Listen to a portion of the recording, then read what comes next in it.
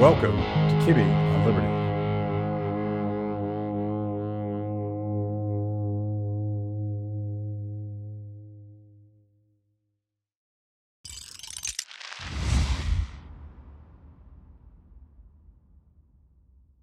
Congressman, good to see you again. Always great to spend time with you. Thanks, Matt. I think the timing on this is pretty nice for us because you just had an exchange with the chairman of the Federal Reserve. You serve on the Financial Services Committee.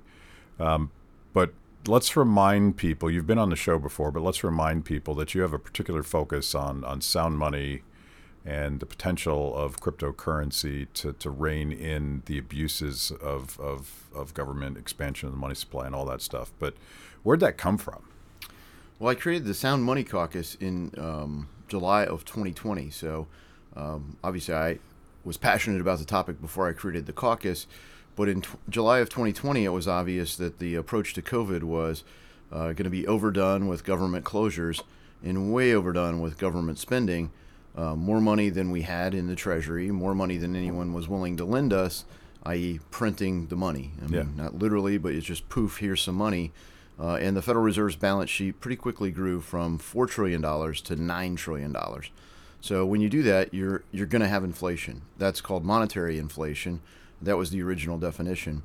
Then you see asset prices go up. You know, anything measured in dollars takes more dollars. And then ultimately that flows through to the consumer. And that's what everybody's coping with today. So I think really, you know, the way that money has been distorted heavily by central banks, but massive overspending by governments as well, is a big part of what divides us. People look at the tax rate, for example. Well, the tax rate's just, for some people, a way to redistribute the wealth. You know, we take more from the old Robin Hood method, you know, rob from the rich and give to the poor. But that doesn't explain why some of this gap has grown. And there are a host of factors, but a big part of our problem is the money is broken. Yeah, and I mean, that's an important point, and we've spent a lot of time on this show dissecting and complaining and railing against the damage caused by lockdowns and all of the authoritarian measures over that period of time. But none of it could have happened if it was not for the ability of the government de facto to just print a lot of money we didn't have. So we monetized those trillions of dollars, which was a huge redistribution of wealth away from people that have paper currency in their pockets. Yeah, I mean, it massively hurt the purchasing power. Even some people were happy because, I have these dollars. They were, just airdropped into my account. Bang, here's more cash. Yeah. But the reality is, once you started seeing asset price inflation, the wealthy people don't hold their wealth in U.S. dollars. They measure it in dollars, but it's held in real estate or stocks or bonds or other assets, and those assets appreciate, and so the wealthy get wealthier, and they're not doing it right if they don't. Right? That's the way the system works. But on the other side, if you don't have a lot of assets, if you're living paycheck to paycheck, if you've got a pension, you don't see your purchasing power able to cope with that rise in assets. So in a way, it really has robbed you. Even if you've risen, it's taken away your ability to maintain the same standard of living. Yeah, the numbers are bigger, but your shopping cart is more empty. Absolutely. Thomas Massie, your colleague, called those initial tiny payments compared to how much money the government was spending. Those initial payments to people under lockdowns were the cheese in the trap. And people thought it was free money, but now when they go to the grocery store, hopefully some of them are realizing that they've been had. Yeah, and I mean, it's a sophisticated form of theft, though. I think a lot of people don't connect the dots, and that's why central banks and governments get away with it. And is it just in America? Why we have inflation in other parts of the world? Well, because they're doing the same thing. Yeah. Right. And quantity theory of money works the same way. You print the money. It causes monetary inflation, causes asset price inflation, causes consumer price inflation. And when we're the world's reserve currency, we can get away with it a little more so than another country. But, it does tie back to ultimately the amount of money the federal government spends and how much debt you have. I mean, we have a debt to GDP ratio of over 120%.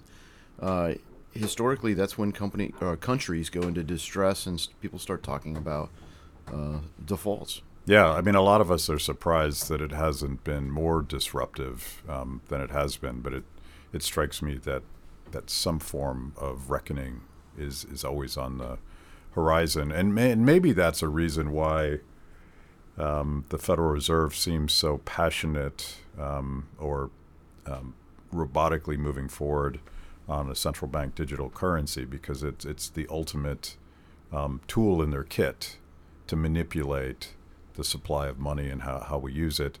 But and that's why we're gathering today, and you've been a leader criticizing that.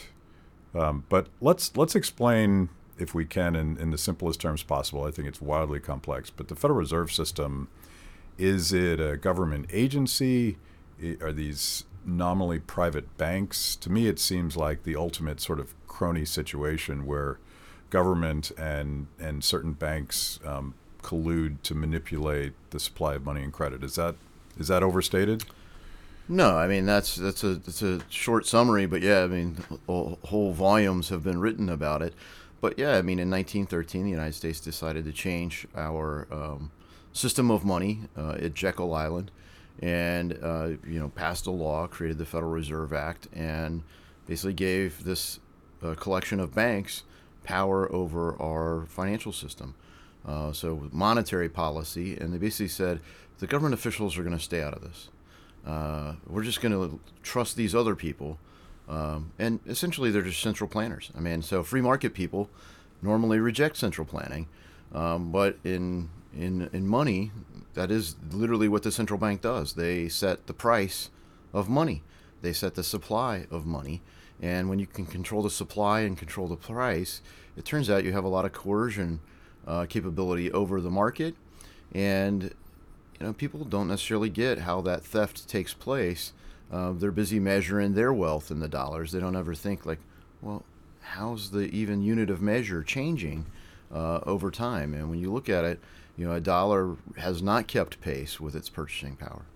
So there's I'm going to geek out on Austrian economics here for a second, but obviously Ludwig von Mises and Friedrich Hayek were highly critical of the shift from commodity anchored currency to fiat paper dollars.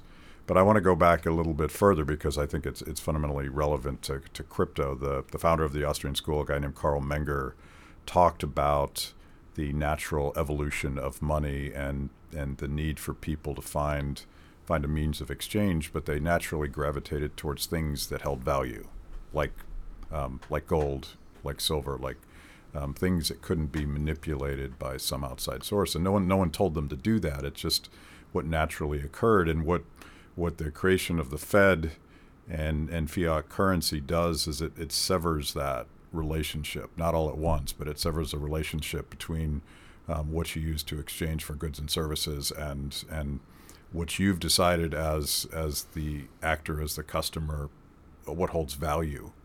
And in a lot of ways, I think the emergence of crypto was twofold. One, you could have some trust that manipulation that you see from governments wasn't there, but it was also a way to escape the radical manipulation of government paper currency. And you've been a huge advocate for open and free cryptocurrency markets. Is that part of the reason why? Yeah, absolutely. So I mean, I don't think that I'm not like you have to have it backed by gold, but you do have to have some constraint, right? So one of the, I think, useful sites out there in this space is a site called WTFhappened in1971.com. Mm-hmm. So it really is a reference to August 15th of 1971 when Nixon broke the gold standards link to the U.S. dollar, right? And we essentially have commodity-backed money. In a theory, we call it petrodollars because the U.S. dollar is the reserve currency, but not just oil, but all commodities globally are normally settled in U.S. dollars, even outside the United States. So the standard unit of measure in commodities became the dollar. And so That was supposed to be the constraint. But you can see immediately the middle class started getting wrecked, and it hasn't been the same since. And then when you look at other, I guess, constraints on government broadly, fiscal and monetary policy, initially you would be constrained by taxes. So if you remember George H.W. Bush, he famously said, "Read my lips, no new taxes." Well, how did he end up breaking his promise? Well, he at least felt morally compelled to pay for the new spending that he wanted. He was passionate, "Oh, we should do these things, let's spend the money, but I have to pay for it." So he felt a moral obligation to at least have as much money coming into the Treasury as he had going out of the Treasury. George W. Bush, Dick Cheney, W's vice president, said, Reagan proved deficits don't matter. Well, no, he didn't. He proved you can actually take on some debt. So he did take on debt in the 80s, but he at least had a way to pay for it, right? So, but then you were only constrained by the amount of money you could borrow. But by 0809, when the Fed started doing quantitative easing, they weren't even constrained by the amount of money someone would lend you. So it's really been poof since then. Let's just grow the Fed's balance sheet. At that time, the Fed's balance sheet, all the way back to up to 08, for right at 100 years of the Federal Reserve, you had about $800 billion worth of assets on the Fed's account. And that was money coming in and out. There was a flow. It was a net positive on the Fed's balance sheet. But it wasn't massive. It went to $4 trillion in 0809, and now it's $9 trillion.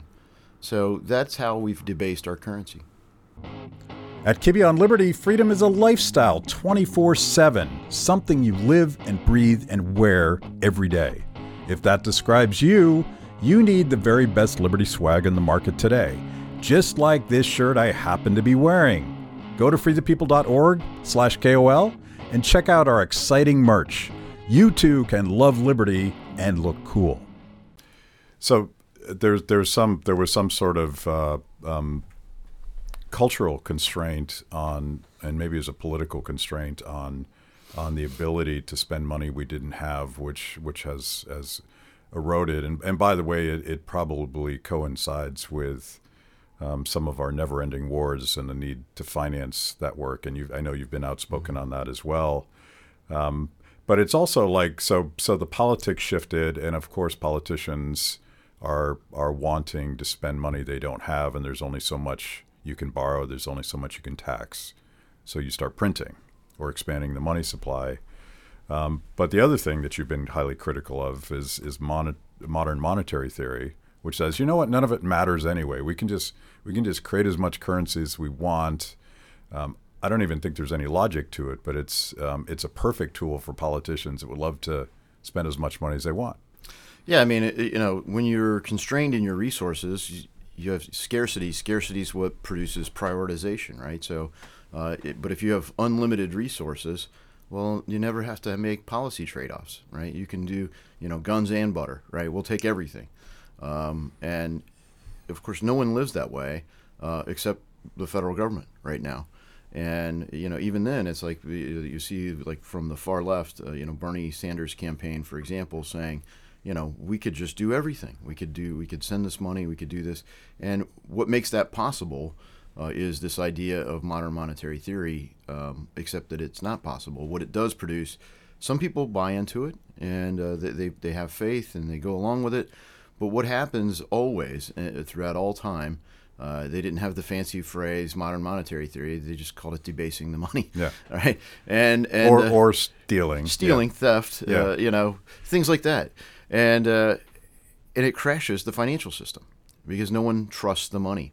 And so you bring that together, and people seeing where this is going and the convergence of technology, and then you have this person or persons under the pseudonym Satoshi Nakamoto, in 2009 published the Bitcoin white paper.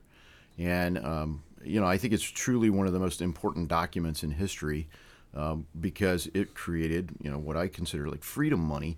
It really can't be canceled.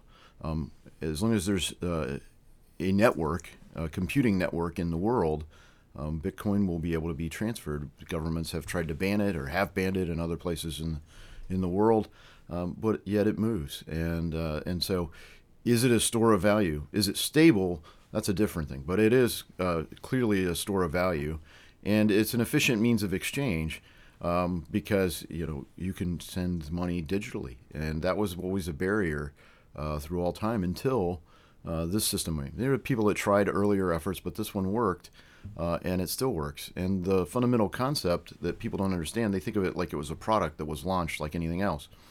But it really is a different computing architecture.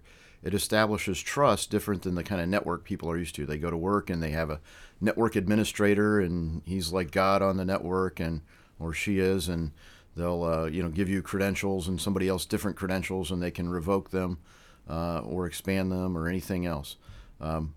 Bitcoin came up with the idea of establishing trust in a different way. So there is no central network. It is a system where the ledger is public and everyone else can validate it. So I think you really have to understand the computing network to really understand why it's secure and why it is accepted around the world. But it does go back to that Austrian theory on the natural emergence and evolution of money as a means of exchange, because it was decided by the end user what they would trust and what they wouldn't trust, and is completely decentralized, and that's where the power comes from. And these top-down systems, whether it's your administrator deciding whether or not you have access, is relevant to the threat of a central bank digital currency. And I think I'm just thinking about Austrians this morning. I apologize for that, but maybe you've seen it in sometime in the mid 1980s. Friedrich Hayek was giving an interview, and he'd just written his little tract called "The Denationalization of Money." And it's fascinating because he could not have imagined Bitcoin. He could not have imagined cryptocurrency, but he was like, you know what, the everything bad that has come out of government started with the creation of a central bank and the centralization of money and the nationalization of money. And we're never going to get rid of that. But if we could find a way around, and he's absolutely describing cryptocurrency.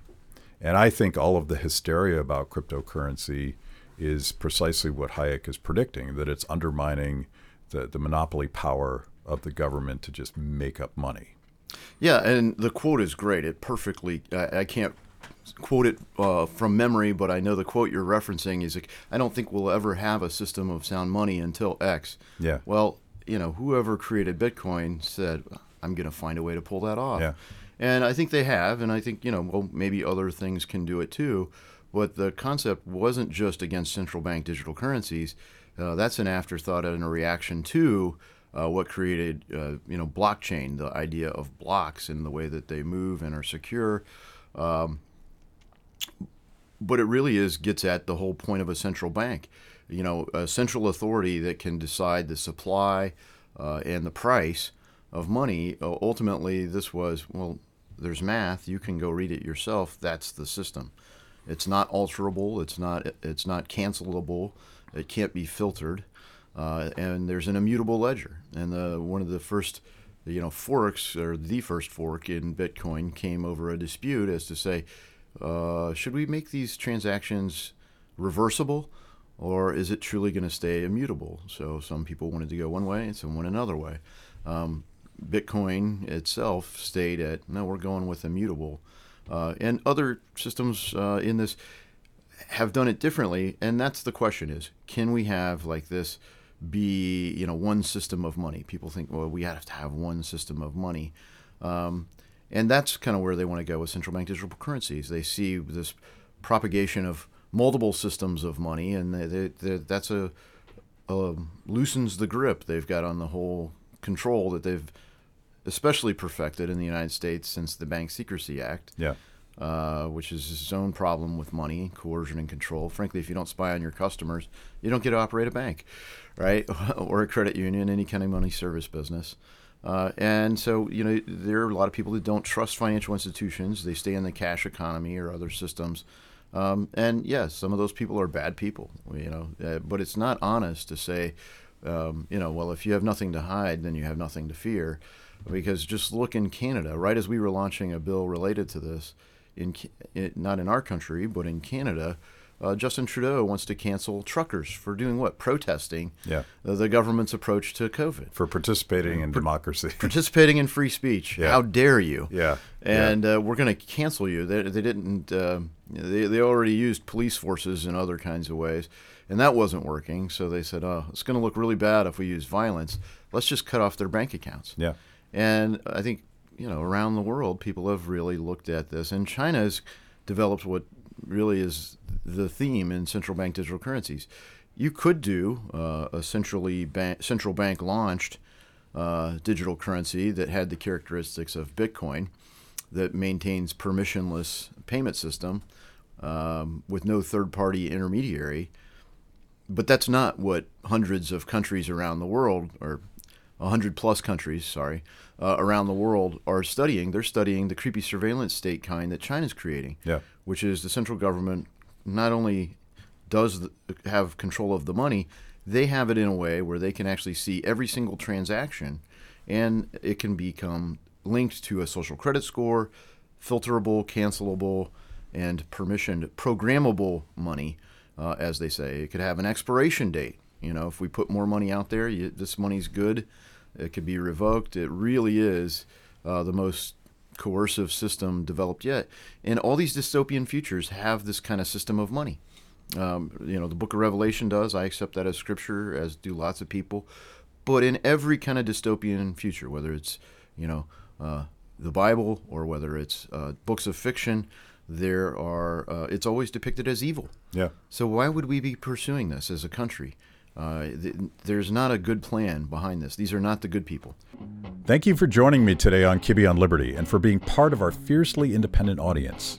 Every week, my organization, Free the People, partners with Blaze TV to bring you this show. My guests bring smart perspectives on everything from current events to timeless philosophical debates. If you like what you hear, go to freethepeople.org/KOL and support Kibbe on Liberty so we can continue to produce these honest conversations with interesting people. Now, let's get back to it. Why on earth are we continuing to, the United States of America continues to emulate Xi's China when it comes to using technology for evil? And and Justin Trudeau has openly said, like, this is my hero. I'm going to be like this guy when I grow up, and it's about social credit, which to me is it's an evil term because it's a collectivist term where somebody other than you and your family and your friends are deciding what's an appropriate way for you to live, to behave, what's acceptable behavior, what's not acceptable behavior. And obviously for Canadian truckers, showing up to protest the destruction of their livelihoods was not acceptable social behavior. So they shut it down. But it's the ultimate tool in the Chinese social credit system is just debank people. And this is what happens. Bad citizens in China don't have access to their own money. And why is the Fed playing with this idea?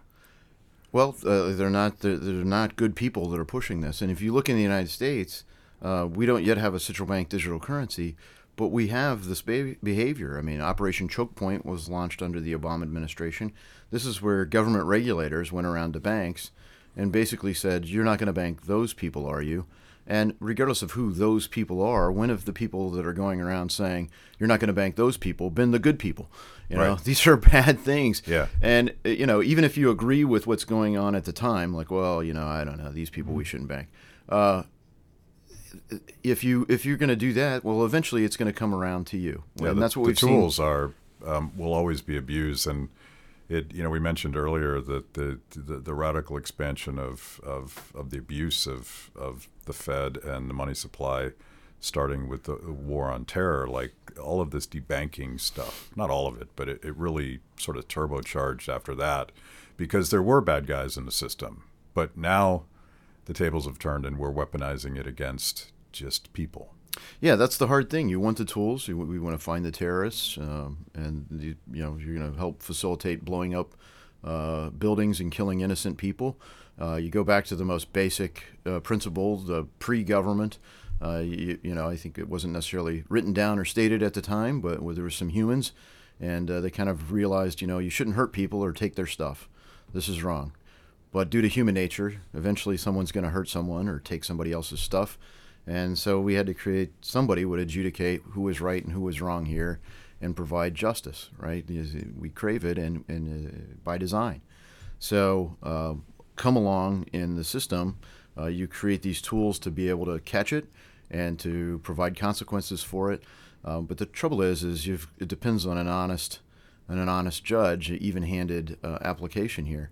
What you see now is it's just a real quest for power. The people with the power are using it to cancel, and that's not just with the money. That's with speech, especially. I mean, you look the Twitter files. Our friend Thomas Massey, one of his best quotes, I think, was Elon Musk bought a crime scene. Yeah, and it's a crime scene. Yeah. And but for having the clear look into what's gone on at Twitter, we would still be having this debate. This went on. No, it didn't. This went on. No, we have the evidence. This is exactly what went on. And now we know that it was going on in other places too, because we see the references in the meetings and everything else. The question is, what are we going to do about it? But the way that it's really hard to get away with, to get caught, is if you actually control the system of money. Once you have that kind of power, for Lord of the Rings fans, I think that's like the one ring that rules them all, right, is the money system. And that's why it's always at the core of the system of coercion and control in dystopian futures, where you look at what could happen. And, as has been said many times, I don't think 1984 was meant to be an instruction manual. Yeah. So you sit on the Financial Services Committee, and you are the subcommittee chairman on digital currencies. Is that? I'm a vice chair on digital assets, and we talked about that. And Chairman McHenry, I said, really you should get one of the bankers to be the chair of digital assets, because unless we persuade someone with a banking background to embrace this technology and create legal clarity behind it, it doesn't have a legislative path. I mean, I've had bills for 6 years now trying to provide legal clarity for a space that is intentionally kept from having that clarity. And if you made me the chair, it's like, well, everyone already knows my position on this, and it hasn't been able to move the legislation. So Chairman McHenry is like, well, we're going to create a committee whose only job is to provide this legal clarity, and then we're going to help grow the coalition. So French Hill from Arkansas is the chair. I'm obviously very active in that committee, but I'm the chairman of Housing and Insurance. Okay, so this gets to the problem. There's no legislative clarity, and I'm old-fashioned enough to think that Congress would be the place to determine whether or not the United States government would actually create a new central bank digital currency. But there's been all sorts of regulatory shenanigans from the SEC and other places, which we've talked about on this show. But you just had the chairman of the Federal Reserve testify, and the way I read it, and I'm not a sophisticated guy, but he's basically saying, yeah, we're doing all these pilot projects and we're doing all these experiments, but we're not ready to move forward right now. And in a perfect world, we would get Congress's permission before we went ahead and fundamentally transformed the United States legal tender. Is that what you heard? Yeah, that's basically what his position has been. And some people say, no, you don't even need Congress's permission because they gave it to you back in 1913 when they created the Federal Reserve. You guys just do what you want. But that's not what our Constitution says. The Constitution says, in Article 1, Congress actually has this power over money. And why? Because, well, Congress is the body that's closest to the people. We represent the people, and we're supposed to vote and go on record for these kinds of decisions and empower the government, not simply serve as a rein in. You guys just go do what you want, and if you get out of control, we'll rein you in. That's not our system of government. It was an enumerated set of powers. You're only allowed to do these things. And that's a big part of our problem. We've strayed so far away. We no longer have a government small enough to fit within the Constitution. It's oozing out all over the place, and that's why we can't afford it. We could afford a government small enough to fit inside the Constitution, so we need to be working hard to get it there. And especially with respect to money, we have to keep it inside that. And, the U.S. dollar as legal tender is one of those core principles that, this note is accepted for all debts, public and private. And cash is being attacked in the same way that digital assets are. So they haven't overtly banned cash, but it's really hard to use, right? Yeah. And they kind of want, if they can't completely ban digital assets, crypto, for example, they ultimately want to keep it account-based, right? So that you can't be trusted. We know you could be bad, right? Is the government saying this? But we can control the banks. So you can have a bank account, and when you put your money in the bank, it might still technically be yours. You have some title to it, but you don't control it actively. And the bank really helps them spy on you, and they act as agents of the state.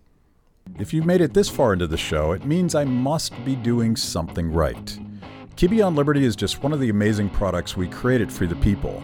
We tell emotionally compelling stories and produce educational videos for the liberty curious. Our award-winning documentaries personalize all things liberty, independence, creativity, hard work, integrity, and perseverance. After the show, check out our work at freethepeople.org. And if you like what you see, donate to support what we do. That's freethepeople.org. Now back to the show. And they're an intermediary that is more, they're going to respond to the government and not you. They've already demonstrated that. Well, they have to, Yeah. right? I mean, at some point, they have to keep the customers happy, or they don't keep customers. But when everyone in the whole market has to satisfy the same masters at the regulatory agencies, then all the banks are doing the same things, right? They might do it with more style or finesse or whatever, but they're all doing it, right? Yeah. And because there's a little bit of a leakage in saying we might not be able to completely control it, they're going to an even creepier system where they cut out the middleman, and literally the central government would control it if they go to this central bank digital currency. And that would fundamentally alter everything about our relationship with the state if the state really does control all the money very directly. I mean, they ultimately control the currency, but the idea that they're controlling the payment system. So we're working on a bill called the Payment Privacy Act right now. And so when you look at, whether it's your bank or, a credit card company, for example, when you pay someone, there's a lot that has to happen. They have to say, well, is this person who they claim to be? Do they have the money? Is the person they're paying legitimate? This is who they intend to pay. And we want them to do that, right? We're willing to even pay a fee for the intermediary to kind of establish that trust, right? And protect us in that way. And we get our account statement. We're like, yep, that's accurate. If it's not, we want to be able to dispute it and have it resolved. But in cash, it's more efficient. Like, I gave this money to this person. I'm standing there and I literally handed it to him. The question is, can we get a digital version that does it the same way that cash does? And you get rid of the intermediary. There's a risk that comes with that. Like, oops, what if I send it to the wrong person? Well, it's gone. Mm-hmm. So some people will still choose that permissioned third party that helps you establish trust. But I think a lot of people want to have, at least for some portion of their net worth, some means of exchange that is similar to cash, but it's a digital version of it. And the question is, can we protect that? And the characteristic of it has to be that it's permissionless peer-to-peer payment system. And even these intermediaries, when you do use them to establish trust, they have to be able to say, look, you could keep your data, which is how much did MasterCard pay to Walmart last year. That's fine. But you can't share my data. How much did I spend at Walmart? And certainly not what did I buy. And that level of data has to be kept private. And so far, we're at a point where Republicans and Democrats want that data to stay private because, some Democrats fear that, well, my spending on, one of my colleagues was concerned, well, if I paid for an abortion in Texas, then that would come after me. In other parts of the country, well, if I bought ammunition, their government's going to come after me. Well, keep the privacy and the money, and hopefully we can get that principle out and established in law before the central banks try to impose this Orwellian system on us. Do you find any support from the Democratic side of the aisle on this stuff? Because there's a tension, like you can't actually do big government without manipulating currency, but I thought privacy was a thing, hopefully a bipartisan thing. Well, privacy so far is pretty bipartisan, and civil liberties are still alive on the left, but the left increasingly has become more authoritarian.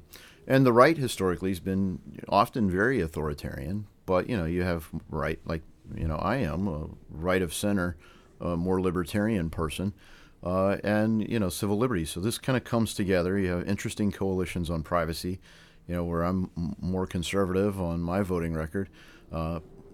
Pramila Jayapal or Zoe Lofgren or Sarah Jacobs are people in the House that are on the left with their voting record, but we still agree in the principle of privacy. And so we've worked together on that on the Patriot Act, for example. 3 years ago, or I think 3 years ago today, we ended the business records provision where of the Patriot Act, where they could pull anything that a business had without a subpoena or warrant. So they're not supposed to be doing that anymore. The permission was revoked from the Patriot Act. So we're still working to either take down the Patriot Act or chip away at it in this next reauthorization. Well, I'm glad. My sense was that cross-partisan support for civil liberties had really deteriorated over the last 3 years with lockdowns and I see that very much on the eroding support for free speech. Despite these revelations, has all become very tribal, very partisan. So I'm glad to hear that that's still happening, because that was always a very powerful coalition of sort of the younger liberty Republicans, and I would lump you into that category along with Thomas Massey, and civil libertarians on the left that still rightfully worry about government. You would think that the government's ability to debank somebody for speaking up in the public square, that should be like 100% of Congress. But you would think a lot.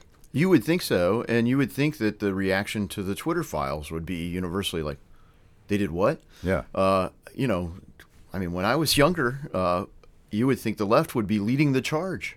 And it's a similar thing on war. Where did the anti-war left go?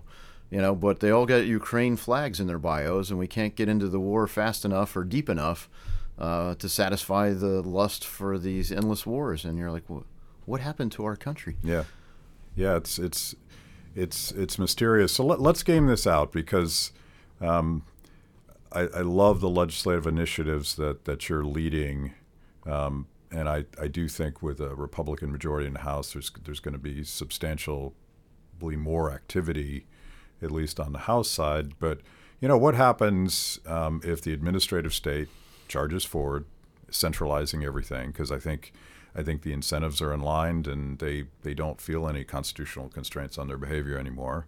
I've come to realize how leaky the Constitution is, and at least in the way that we administrate it in Washington, D.C. But at the same time, so you have this push towards centralization. It's starting to look more and more like a Chinese social credit system. And then you have these liberating, decentralizing forces coming through crypto and blockchain technologies. How does that play out? Because I feel like the government is just going to charge forward and do these bad things, but there's going to be this countervailing market pressure that hopefully is accountability. Yeah, ultimately, you could see a point in the future where people who embrace freedom are the outlaws. It literally is turning the world upside down. There's woe to those who call evil good and good evil, right? So we're in times like that where you're like, wait, no. These are not the good people. These are the bad people. A permissionless Bitcoin wallet is the new revolution. You're a dangerous person. You have wrong think, right? Yeah. You have wrong speak. and now you have wrong due because you're doing something with the money outside the system. And yeah, I mean, if you're trading, trafficking people across the border like the cartels do for money, yeah, we want to find that. We want to cut it off. So that's the tension. But when it's turned against its own people, I mean, historically, that causes changes in government, right? It's you get the government you tolerate. And at some point, people will have to say, are we going to continue to tolerate this kind of government? Hopefully, we can change it working within the system and make, send reinforcements into Congress, and we use the halls of Congress to do what the founders intended us to do, which is to control this government and to rein it in, to keep it in that to that point. The REINS Act, Senator Mike Lee's one of the bill, the REINS Act, one of the most important pieces of legislation that we could pass to kind of pull in the administrative state. But other than complaining about the administrative state, very little's been done to pull them in, whether it's cutting off their dollars or removing them from office. And that goes across the federal government. I mean, you name the branch, where has there really been true accountability? And I think people are right to worry that the administrative state, I mean, they feel like they didn't even have to listen to the President of the United States. Yeah. So the House is where spending bills originate, and all of these administrative state actors are, at least theoretically, subject to oversight and the power of the purse. With a Republican majority, are you confident that you and your colleagues will hold them more accountable? Well, we're certainly having hearings about it. The question is, can we get something passed? So a lot of times when you look, spending bills originate in the House, and we'll start doing appropriations in the House, and we'll have some good amendments that pass, and you'll feel like, oh yeah, things are going to change. But then you look over in the Senate is doing nothing on appropriations, so they don't have a bill that is ready to adopt what we pass in the House. What happens is they let the clock expire, and then they start cooking what is called an omnibus bill. Yeah. Which is 4 or 5 people sitting around in a room cutting deals. You get this, you get that. It strips out all the real reform. Regular appropriations bill have not passed and become law since 2005. So that's the question. Are we going to stick to our guns until a bill that actually provides this accountability with the spending, the fencing around the dollars, none of these funds may be used to do X, for example, actually becomes law?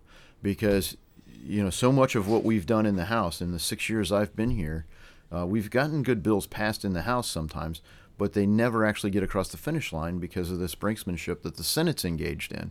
Yeah.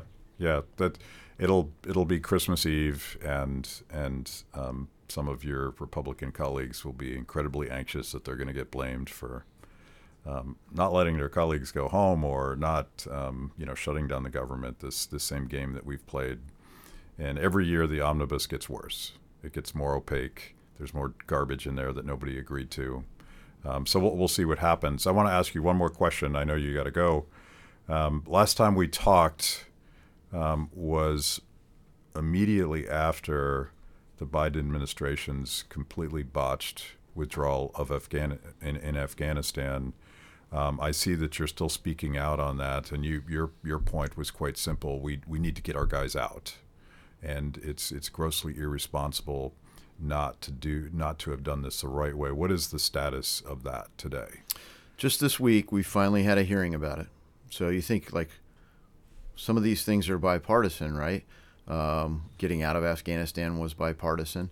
Why did it take all the way till now, 500 some days after we left Afghanistan, to have a hearing about how we left Afghanistan? I mean, you don't have to have served in the military to know that getting the military out first and then getting the civilians out is the wrong way to do it. First you get the civilians out, then when all of our people, no one's left behind, then you pull the military out. And they did it the other way. And frankly, what we had yesterday or this week is we had a Marine Corps sergeant who was manning a post as a sniper. They had intelligence that said there was going to be a bombing. He found the bomber, made calls to his superiors, and said, "I've got the bomber. Do I have authorization to take him out?" We don't know. You don't know? I mean, that should be like, yes. And if you can't say that, well, you put the wrong guy in the sniper tower. I mean, if I had one as an officer, I trust my guy, or he wouldn't be my guy looking there. And if you got him, take him out.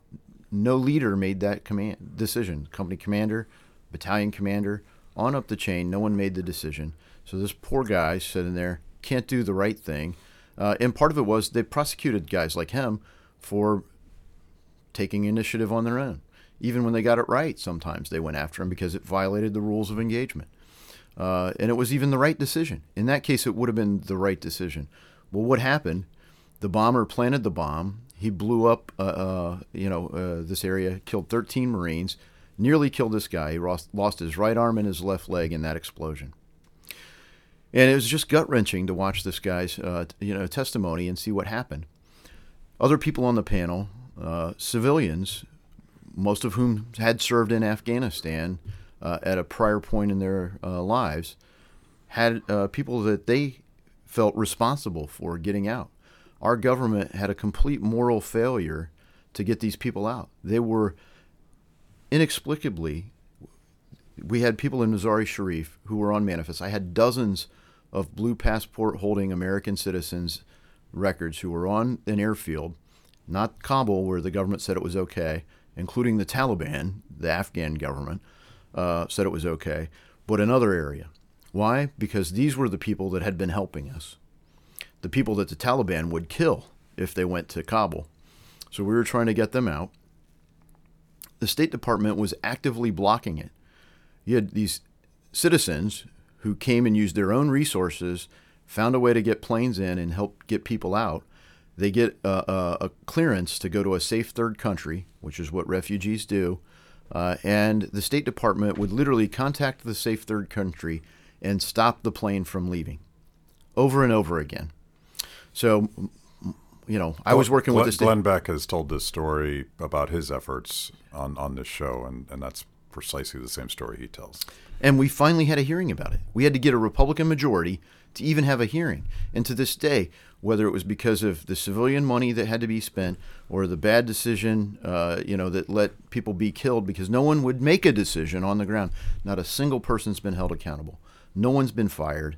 No one's had any disciplinary action in any way for all these failures. And that's been the systemic problem with so much of government, so much of the war on terror. The leaders that make the bad decisions that sit here in this city in Washington, D.C., never held to account. And shame on us if we continue to tolerate that. So I hope we build momentum. I pray that it's bipartisan, that we hold people to account for it. And frankly, I hope that we can pass a bill my colleagues and I are working on that will actually pay back the people, some of whom drained their life savings to cover for the moral failure of our government. But the American people stepped up and did the right thing. So, I think it's inspiring in a lot of ways to say America is going to keep its moral compass, but America's government, daggone, how do we not hold them accountable for this moral failure? So you may not want to answer this question. I'll give you an out if you don't. But my question on this specific question of the botched exit on Afghanistan, is this gross incompetence or was this purposeful chaos? Gosh, motives are always hard to pin down but I can't come up with a rational explanation for why would you block a plane that already got clearance to leave and go to a safe third country from leaving? Like, why would you do that? I can't understand why you would say that would be okay. Me neither. Makes no sense. No. Okay, we'll leave it there. Thank you, Congressman. Thank you. Thanks for watching. If you liked the conversation, make sure to like the video, subscribe, and also ring the bell for notifications. And if you want to know more about Free the People, go to freethepeople.org.